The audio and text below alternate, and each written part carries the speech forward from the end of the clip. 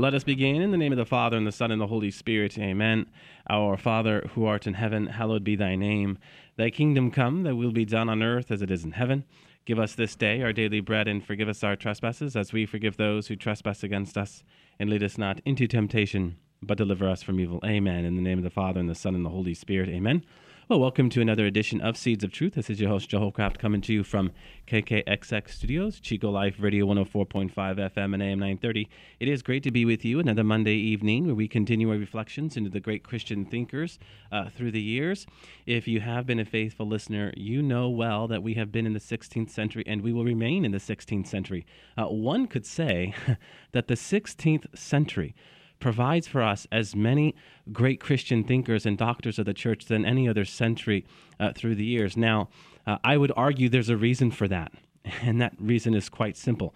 Anytime there is a regression or decline in spirituality, as there was in the 16th century, you often see many men and women step up, and just not what they say, but also what they do, right? And this is what we call a renewal. And so certainly with the Protestant Reformation, there needed to be a renewal within the Catholic Church, and there was. And that renewal came through individuals who stepped up, so to speak, in light of God's grace and did some great things. And it has been a great joy to really hit this 16th century. And we have been in this century for, again, a couple of months because of the many great men and women we have from this century. And we have the opportunity now to engage arguably the most recognizable female saint of the Catholic Church, and that is St. Teresa of Avila. And I will do this as I do each and every Monday with John O'Hare. John, great to have you with me another Monday evening. Thank you for having me again, Joe. Glad to be here. So, John, to say the most recognizable female saint is to say, well, we have a saint who has contributed a lot to the Church. St. Teresa of Avila is a figure not only known by many Catholics, but by many non-Catholics. She really is a peak of Christian spirituality. When I was studying in Oxford for those 3 summers, I remember spending some class time with my Anglican brothers and sisters in Christ, and we would talk a great deal about St. Teresa of Avila. They were very familiar with St. Teresa of Avila, and there were just not Anglicans in that room, but many other denominations, even here from the States. So St. Teresa of Avila is widely regarded. Her work seemed to kind of cross that line, if you will. A most fascinating figure. Now, because she has contributed so much, like we have in the past, John, with the likes of a St. Augustine or St. Thomas Aquinas, we're going to spend more than just 1 week with her. I think this evening we're going to reflect with her work of the life, so as to get into her life. And I think next week we'll talk more about what she actually penned. But St. Teresa of Avila, a towering figure. A towering figure. There's a Professor Cook who goes on these great courses, and he asked, what are some of the biggest dates in Christendom? And his students come up with 2. That would be around 314, Constantine and the Battle of Malvern Bridge, and Christianity was accepted in the Roman Empire, and then 1517, Martin Luther, and the beginning of the Protestant Revolution. So, and this is the 16th century that you're talking about. Now, St. Teresa of Avila from Spain. Let me just wax on a little bit about Spain. In 1492, Columbus sailed the ocean blue. By this time, Spain was a unified country, and it had 3 populations, which were part of it. It had a large Moorish or Muslim population. It had a Christian population, and it had a Jewish population. And by this time, we had a single Christian kingdom. And they were living together with some degree of relative peacefulness. At least the violence, the warfare-type violence was over with. And Teresa comes along in this setting. Now, her grandfather, her paternal grandfather, was a Jewish gentleman, and he was a converso. He converted to Christianity. But however, there was still some unpleasantness for conversos in Spain. And he was in the cloth business. He was, let's call him an upper middle class cloth merchant. And he moved to the town of Avila. And he had a son who was also in the business. And this son married at age 14. And they had a child, but then his wife died rather early.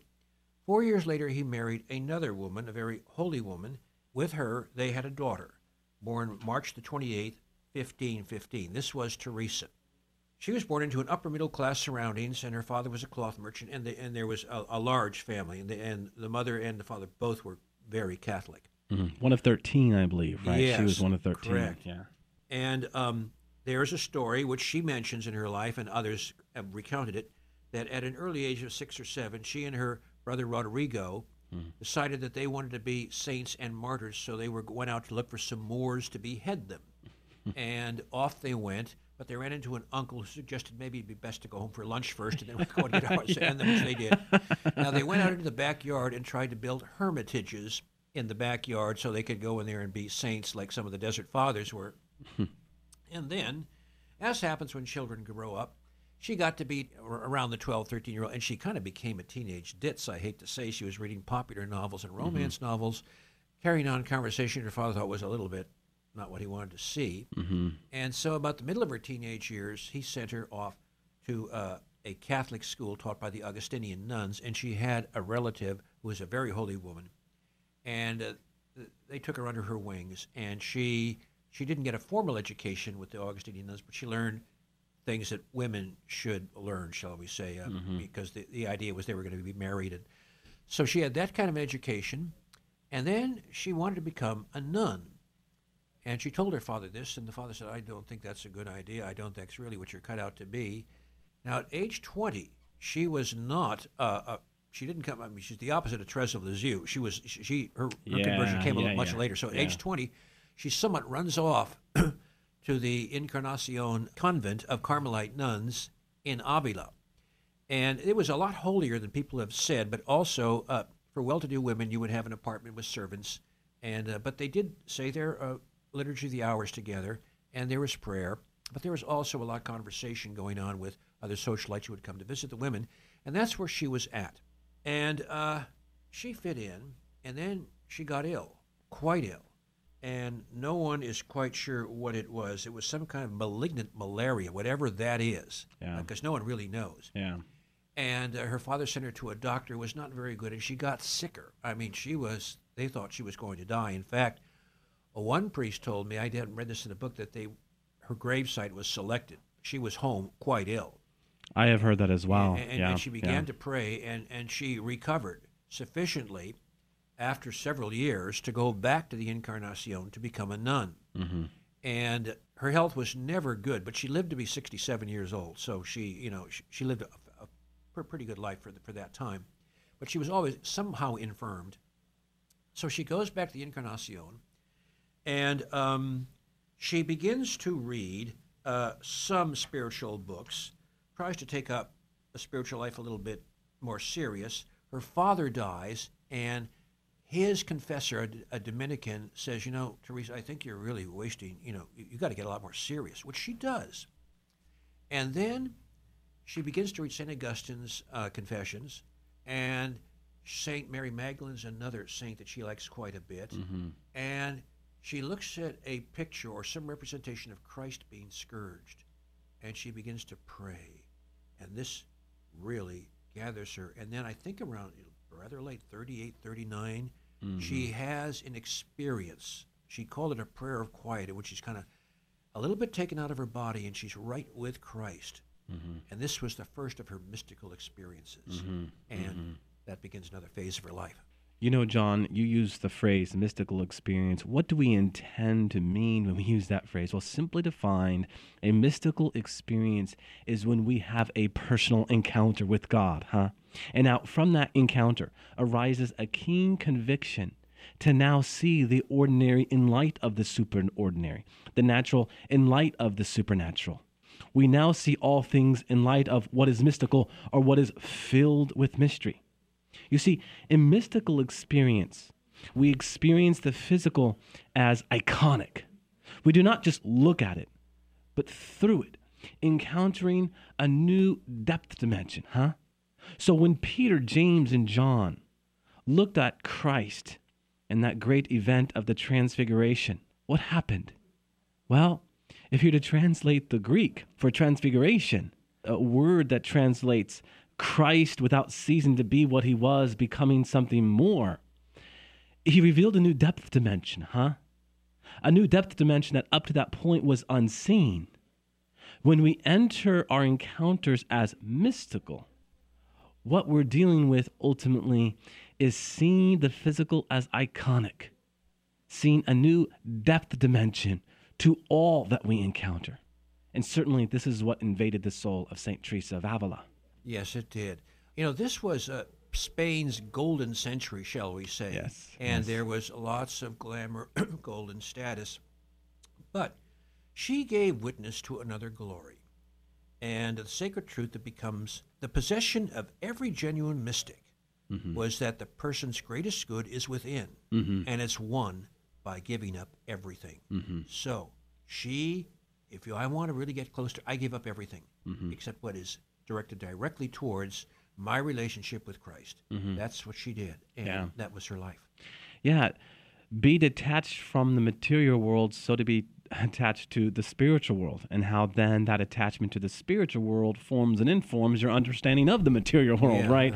You know, to listen to what you were just talking about there, John, which essentially is what we call evangelical poverty, and her being struck by Christ crucified, should remind us of our figure from last week, right? St. John of Avila, because St. John of Avila was most renowned for his devotion to Christ crucified. And as we noted last week, St. Teresa of Avila herself was influenced by St. John of Avila, huh? Oh, she was indeed, yes. After she begins to have these experiences, Spain was going through a complicated spiritual issue in which people were claiming that they were having experiences, and the church was reticent to jump in on this with both feet. So she's having these experiences, and she begins to wonder, are they real?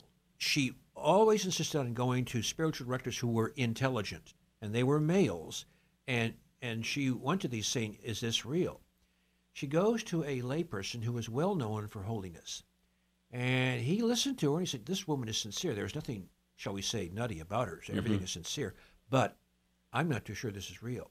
Then she goes to a priest, and he kind of says the same thing, keep doing this, but, just don't, I really don't know if this is true. And then she began to write down her experiences. Now, this was a gem. She begins to write these down. Some Jesuits were her spiritual directors for a while, but they were only there for a year or two, and then they got transferred, less than a year, actually. And they thought that they were quite good. And then she found a couple of Dominicans and said, yes, I think you're onto something quite true. Keep writing. Now, at one point, she had written several hundred pages. She wrote a lot, and everything is a rough draft. I don't think she ever went back and revised anything. And St. John of Avila comes in after she had this written, and it was mailed off. And in fact, even the King of Spain has the copy still exists in his Escorial. Anyway, a copy got mailed off to St. John of Avila, and he read it, and he mailed it back to her and said, this is the real thing. And that was her, okay, I am on the right track.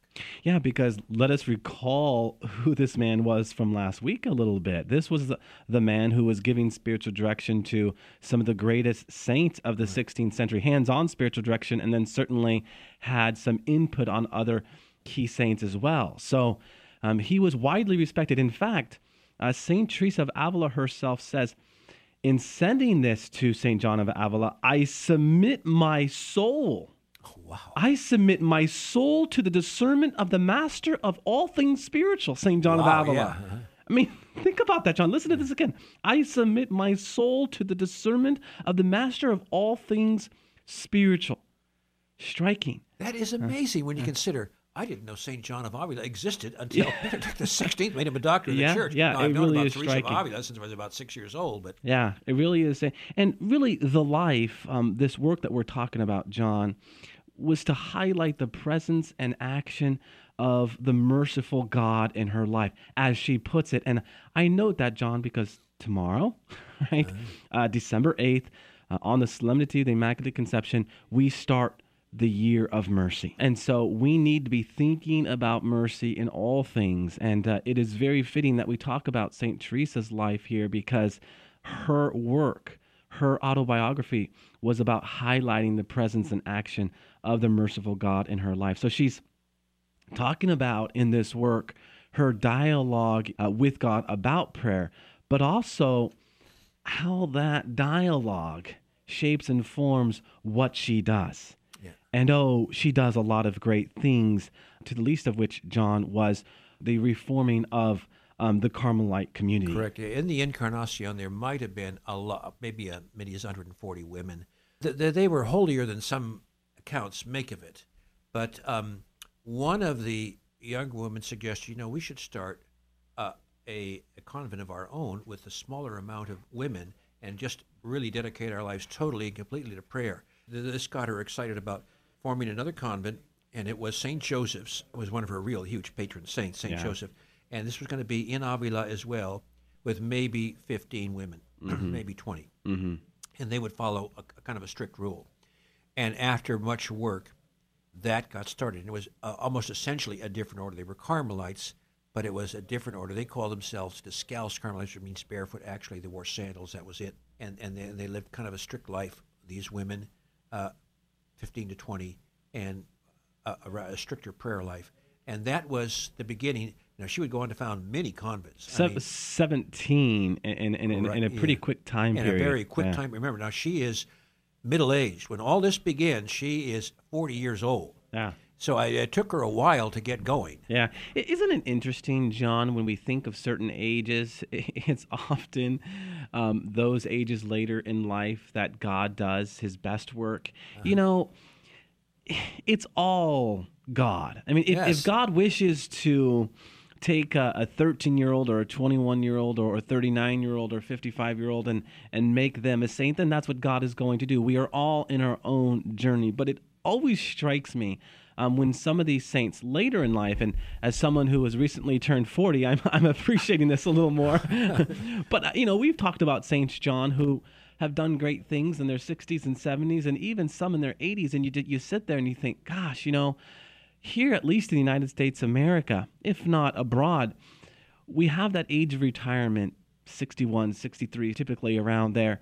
And we retire and we do our thing. I know, John, you're retired.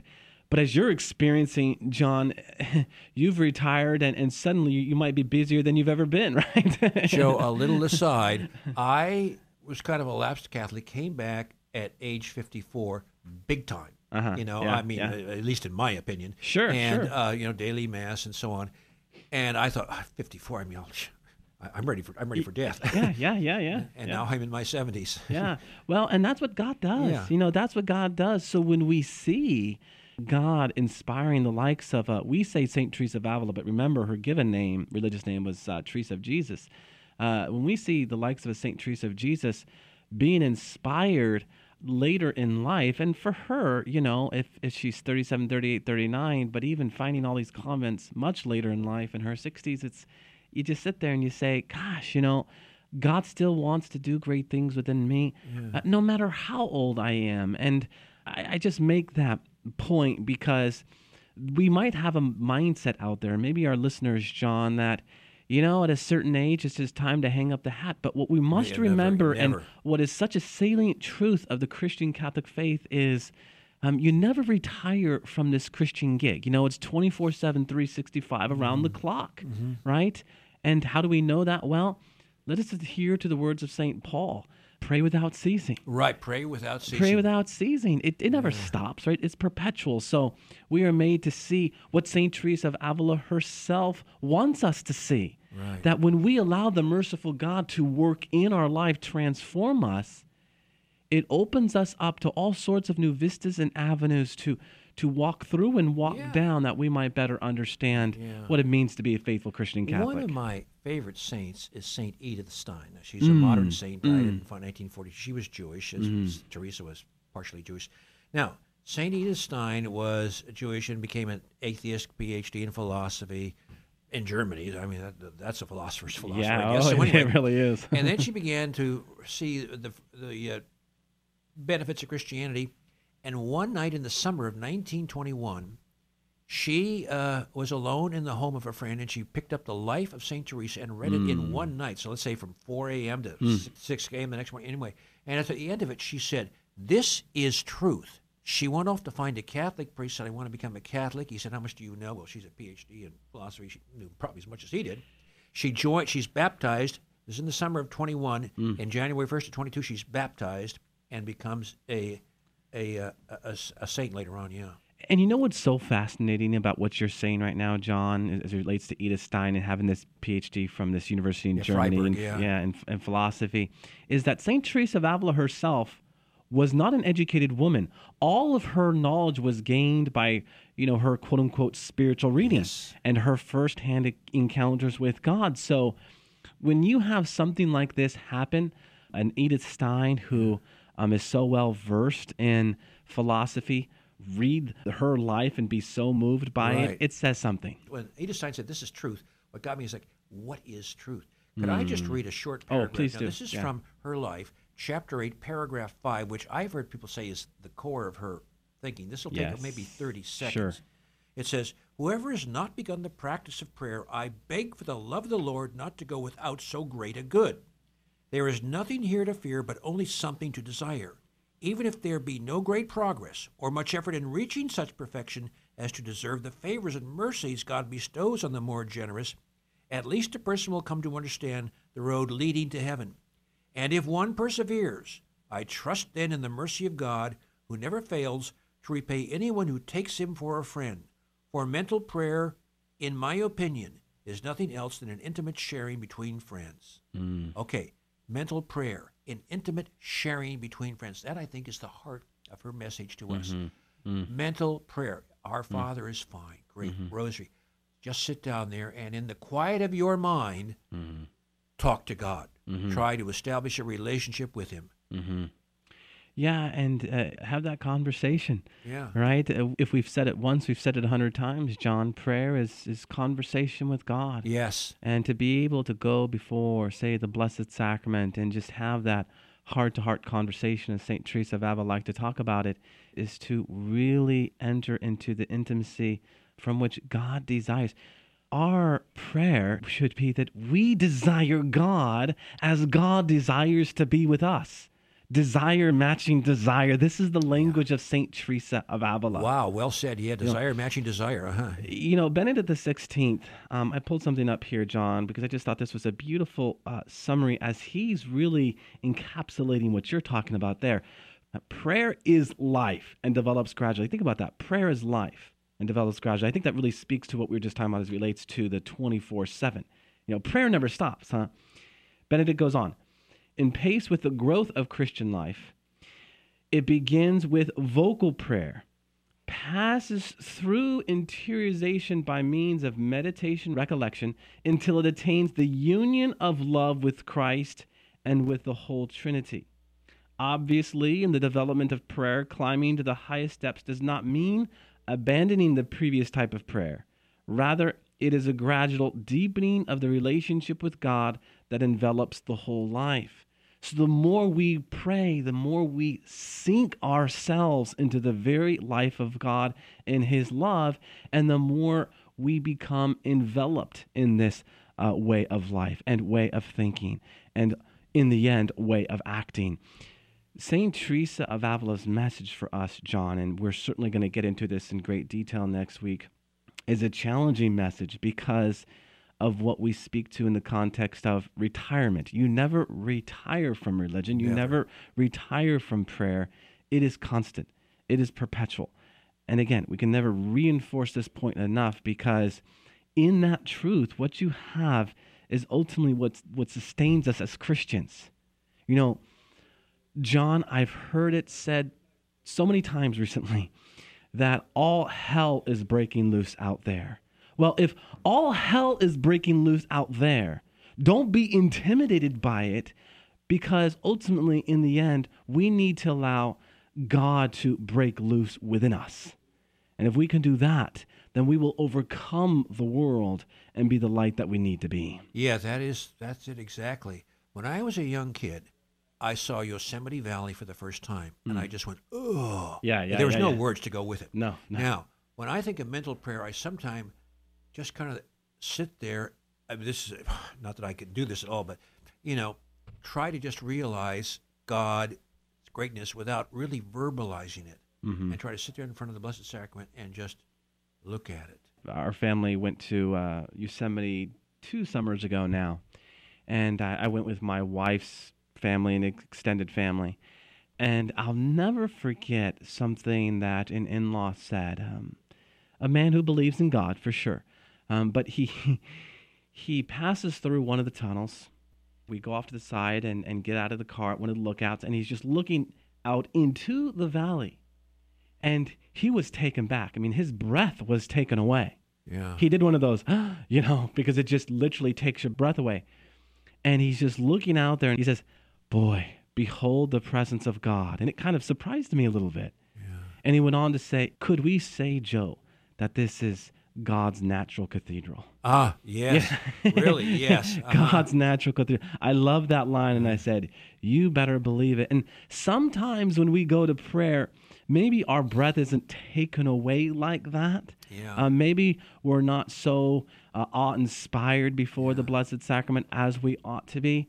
But the deeper we go in prayer and the more intimate that sharing of friends becomes, the more awe-inspiring our reverence will be. Yeah. The more times we will go into prayer, John, Yeah. and say, there you are. There you are. You know, I don't know if our audience knows this or not, but you have the wrong guest on your show today.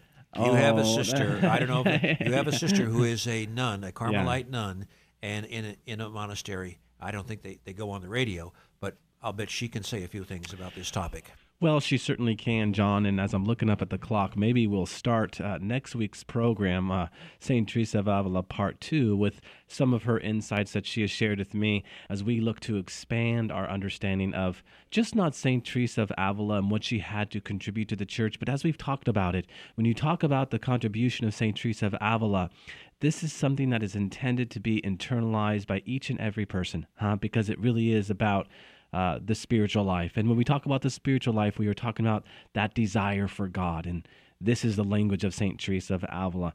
And the language that I have been able to converse with, for sure, with Sister Victoria Maria of the Infant King Jesus, my biological sister, who is a religious sister, and who we will talk maybe a little bit about next week. All right, with that, John, let us go ahead and close with a word of prayer. In the name of the Father, and the Son, and the Holy Spirit. Amen. Hail Mary, full of grace, the Lord is with thee. Blessed art thou among women, and blessed is the fruit of thy womb, Jesus. Holy Mary, Mother of God, pray for us sinners, now and at the hour of our death. Amen.